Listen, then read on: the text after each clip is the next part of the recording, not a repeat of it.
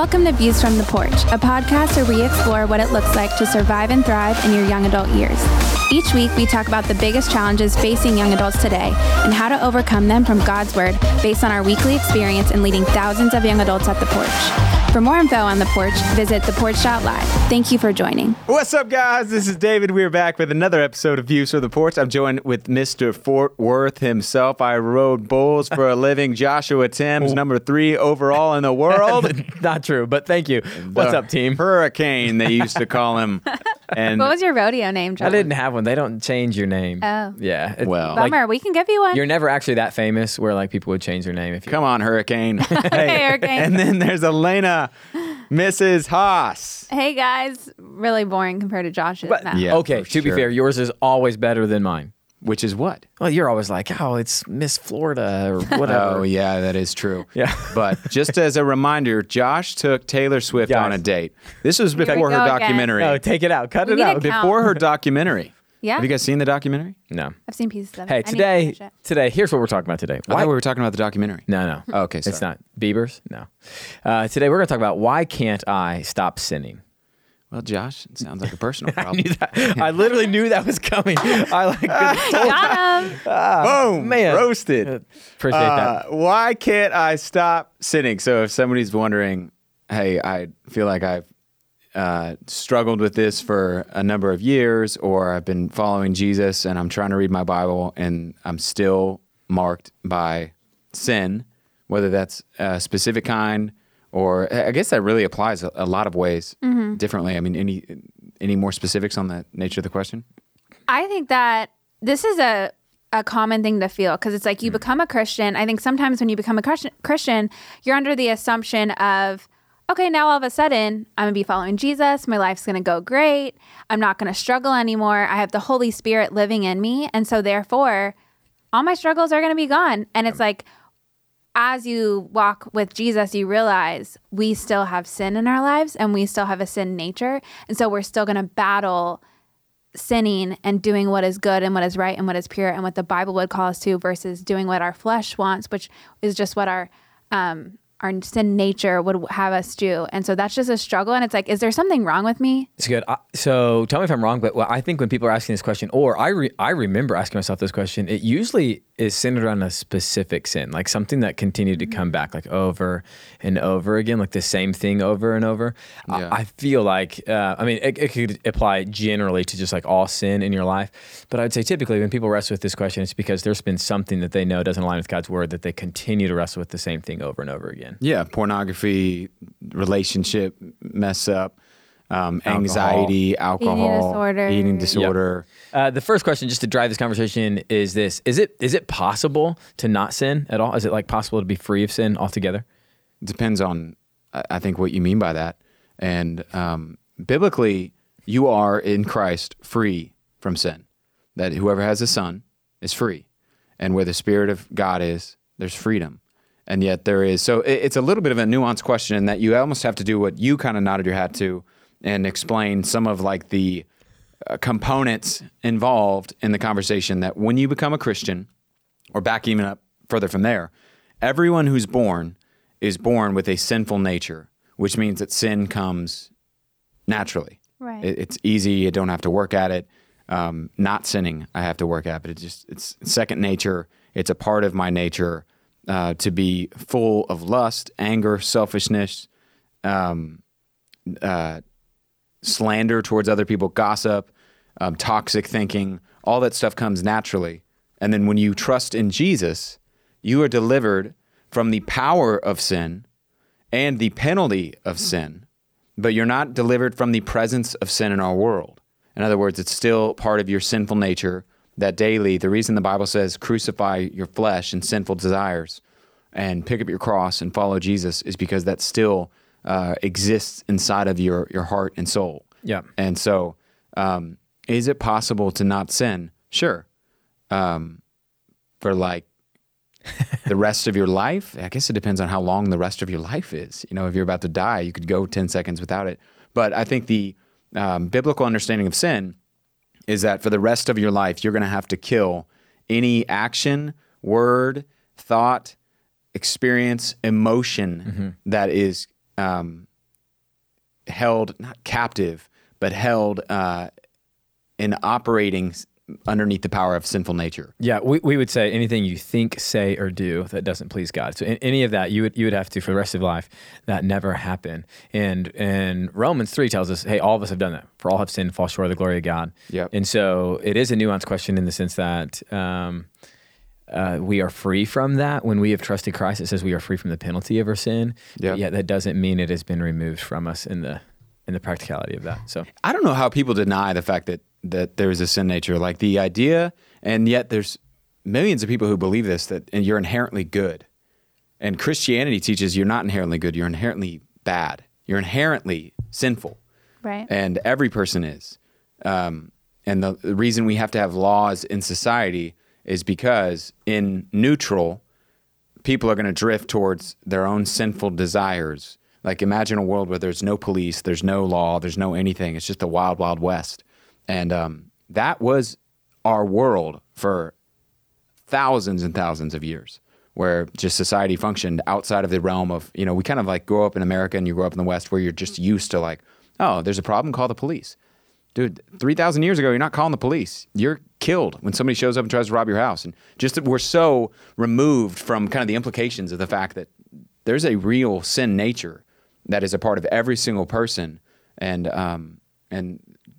apart from, some of the societal laws that kind of keep us in order, and sometimes you even step out of order there, you can really see that taking place and see it in our world. And so biblically, there is a sin nature. When you come to Christ, the Spirit of God, when you accept Jesus as your Savior, the Spirit of God begins to renew and transform your life and awaken yourself to the reality of a sin nature. Like there's something inside of you wanting to do what is contrary to the Spirit, and then helping guide and convict and lead you in the direction of life or away from your sin nature. So pretty complex stuff that we're talking in. So lean in if that doesn't make sense. Well, I have a question here. Why? So I'm just like wondering, listening to you talk and going, why is it important that people understand they have a sin nature? Like, why is it important for us to understand that a sin is like inherent, like we are inherently sinful and inherently bad and not good? Why is that important for someone to understand? Yeah, I think there's so many different reasons, but for a Christian, so there's probably a really long list of reasons there, Josh, but at least one of them would be, hey, that I'm not growing weary and discouraged, like setting expectations that, hey, you have a sin nature. So if you think you're going to read your Bible just enough to where you're never going to sin again, that is a false expectation and a false hope. So then you're going to read like crazy, you memorize every single verse there, but you still have a sin nature inside of you that you have to daily crucify, surrender, walk according to the Spirit, and that will never leave until you're in the presence of God and everything's made new. Yeah, and also another one would be if you don't realize that you're a sinner and that you make mistakes and you're not a quote unquote good person, you're not going to realize your need for a Savior or your need for God, and you're not going to realize that you need someone to rescue you from your sin. Yep. That you can somehow work your way out of it. And later in Ephesians 2. It goes on to say, it is by grace you have been saved through faith, and this is not of yourselves, it's a gift from God, not by works, so no one can boast. So yeah, if you don't realize that, then you're going to try to either work your way into good works and work your way up to a God if you even believe there's a God, or you're going to not realize your need for him and just be like, I don't really need God, I'm good. Yeah. Yes, I couldn't agree more. I think for all of us to go, no, it's not. It's actually impossible for us to be without sin. Is important in that we're inherently bad or evil. Just helps us understand that we have a need. We have a need that something outside of us is going to need, and that's being Jesus. And so, David, you touched on a little bit, but I'd love for you to explain how are we free from the power of sin? Because I don't want to just graze over that, but you said earlier we're not free from the power of sin. What do you mean by that, and how can I be free from the power of sin? It means that there is no temptation that is overtaking you. 1 Corinthians 10 says it's not common to man. It means that if you walk by the Spirit, according to Galatians 5 and Romans chapter 8, you can crucify the desires of the flesh and put those deeds to death and experience life. So in other words, because of what Jesus did, now sin is optional, but there is a sin nature that is constantly fighting for your attention or flaring up in different directions and has implications for the way that you think, for the way that you feel, for the person that you are, is behind a lot of the actions and desires. All of it has been corrupted and tainted by sin. But if you walk by the Spirit, you can, I'll just read the verses from Galatians chapter 5, verse 19. There. So I say, walk by the Spirit, and you will not gratify or satisfy the desires of the sinful nature. For the sinful nature desires what is contrary to the Spirit, and the Spirit of God desires things that are contrary to the sinful nature. They're in conflict with each other, so that you do not do whatever you want. But if you are led by the Spirit, you are not under the law. And then he lists out the acts of sinful nature: sexual immorality, impurity, debauchery, idolatry, witchcraft, hatred, discord, jealousy, fits of rage, selfish ambition, dissensions, factions, envy, drunkenness, orgies, and the like. Quite a list, Paul. I warn you, off the top of his head. Yeah, for real. As I did before, those who live like this will not inherit the kingdom of God. But the fruit of the Spirit, like if you walk surrendered in step, and the reason the wording is genius, hey, walk by the Spirit, just like a child walking on a walker, step by step by step. I'm in dependence, one step at a time. If you walk that way with the Spirit of God, you will produce love, joy, peace, forbearance, kindness, goodness, faithfulness, gentleness, and self-control. Against such things there is no law. Yeah. And those who belong to Christ Jesus, verse 24, have crucified the flesh with its passions and desires. Since we live by the Spirit, let us keep in step with the Spirit, not becoming conceited and provoking or envying each other. So the way that you and I experience freedom is a constant walking in dependence on the Spirit of God, being surrendered to His Word, seeking to crucify just the desires of our sinful nature whenever those pop up. Confess them, reject them, and walk surrendered. God, will you help me in this moment? I don't want to experience lust. We're also told that there are steps that you and I take to remove access to certain things, to rid ourselves of toxic relationships. Like it kind of all adds up. If somebody was to sit down, if I was your life coach, I could sit down and you were like, man, I feel like I keep going back to smoking weed. Well, who do you hang out with? Yeah. And if you're describing people who smoke a lot of weed, and you're like, I'm just so anxious all the time, and I feel like I'm kind of almost dependent on it. It's like how I cope with anxiety. And you never address the root that's leading you to those actions, and you never address the people in your life that are helping encourage those actions, or pornography, and removing access to that, and getting a flip phone. Like there's ways in which we proactively do what Jesus said, which is, hey, if your right hand causes you to stumble, cut it off. And he's using a metaphor, take extreme measures, because you got to declare war against your sinful nature, because your sinful nature has already declared war against you. Mm-hmm. In 1 Peter chapter 2, it says that the desires of your flesh, or that your sinful nature, is waging war against your soul. Like that's a crazy, you guys know what I'm talking about in that? Mm-hmm. It's 1 Peter chapter 2, verse, we can look it up, 13 maybe, where it just says that, man, hey, there's inside of you, you have a sinful nature, and it is declaring war against you every single day. So 1 Peter chapter 2, verse 11, dear friends, I urge you as foreigners and exiles to abstain from sinful desires, or your sinful nature's desires, which wage war against your soul. And the Bible just says, hey, you need to declare war on your sin nature. It has already declared war on you. Yeah. So go on the offensive and begin to surrender and transform the way that you think, your life, and walk in step with the Spirit. That's good. It's a lot of Christianese in there, so maybe we could flesh out more if there's something that's not clear. That's good. I think when you begin the first step in this process, obviously, and you guys said this inside of here, but it's trusting Christ, like trusting for what He did on the cross, because as He paid the penalty for all of our sins, and then we can be made right relationship with God. But then I think there's a question that happens for people who have trusted Christ. Like, I'm a believer, and I've been a believer for a while, but I'm watching myself continue to do the same sin over and over again. Does that mean that I'm not saved? Like, is there a question mark or is it possible for me to have thought I'm a Christian, but maybe I'm not because I keep watching myself sin? So if I keep on sinning, does that mean I'm not saved? I want you to speak into that. 1 John talks about whoever makes a practice of sin is not born of God. And so maybe would be the answer. I would say to that person, like, have they legitimately trusted in Jesus as the payment and the death and resurrection for their sin? But generally speaking, a lot of the people that are asking that question are believers. And the fact that they're even asking and hating that question is a reflection of a heart that has been regenerated and doesn't want to live for themselves and wants to live in step with the Spirit. And sounds a lot like the Apostle Paul in Romans chapter 7, where he basically says, hey, I don't know why do I keep doing the things that I don't want to do. The things that I do want to do, I don't do. I'll just read it. He says in Romans chapter 7, starting at verse 15, I do not understand what I do. For what I want to do, I do not do. He's like Yoda, man. But what I hate, I do.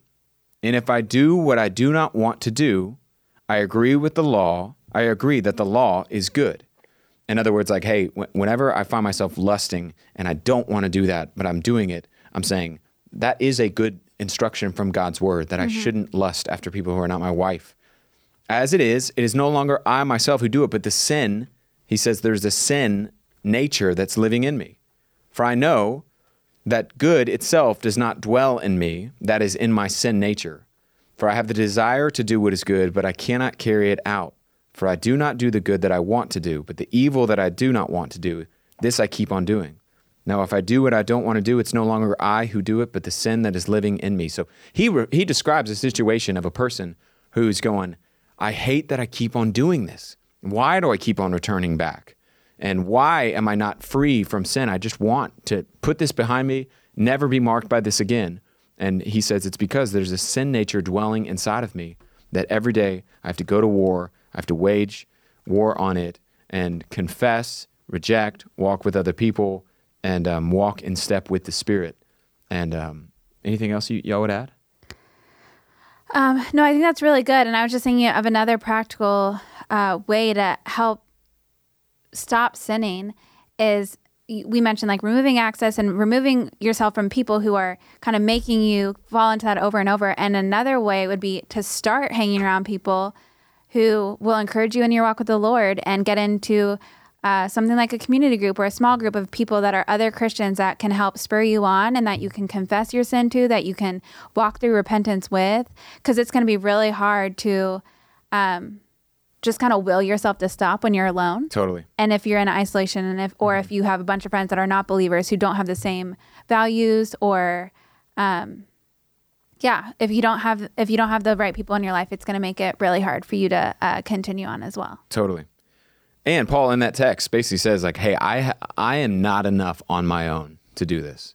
I am dependent on the Spirit of God to help me and live according to his word, moment by moment, through prayer, through surrender. God, help me now. Will you help me in this moment? Take it moment by moment. And that's the way the Christian life is lived. That's how we experience that freedom. If someone here is listening and is like asking this question, it's like, man, I don't want to keep sinning. I want you to be encouraged, because that's showing that the Holy Spirit inside of you is moving you towards like, I don't want to continue living this way. And something we had asked earlier is, man, if I keep sinning, am I not saved? Just because you have trusted in Christ and your salvation is there doesn't mean you're suddenly going to be sinless. And so there we do have assurance of our salvation in Romans 8. Paul just walks through that he's convinced that nothing, he goes through a whole long list of things that will separate us from the love that we have in Christ Jesus our Lord. And so I don't want you to be discouraged or to think that, man, maybe in this moment God doesn't love me because I'm sinning again, but instead take that to him, show him, tell others around him, and begin to walk in that freedom. But your sin doesn't reveal suddenly that God doesn't love you the same or that you're not saved. Yeah. Generally. I mean, there may be somebody listening who you've never trusted in Christ, and you haven't had a moment where you surrendered that, and you don't have a regenerated heart, and you're dealing with like guilt that hasn't been paid for, and shame that hasn't been brought to the light, and all covered by the blood of Jesus. And to you, that step is to know like, hey, I cannot do anything in line with the Spirit because I don't have the Spirit of God. And for that person, because this gets shared by people across the board, people of very different faiths listen to this podcast. And if you're in that scenario, we would say that's because you don't have the Spirit of God. You can't experience freedom from sin and live in line with his word and his people without first trusting in Jesus. So I think that is it. If there are questions or any clarity that we can bring, you can email us at ahoss@watermark.org. No, you can email us as always if there's anything you'd like us to cover or questions from this one at info@theporch.live. That's all I got. Anything else, y'all? Got it. We'll see you next week on another episode of Views from the Porch.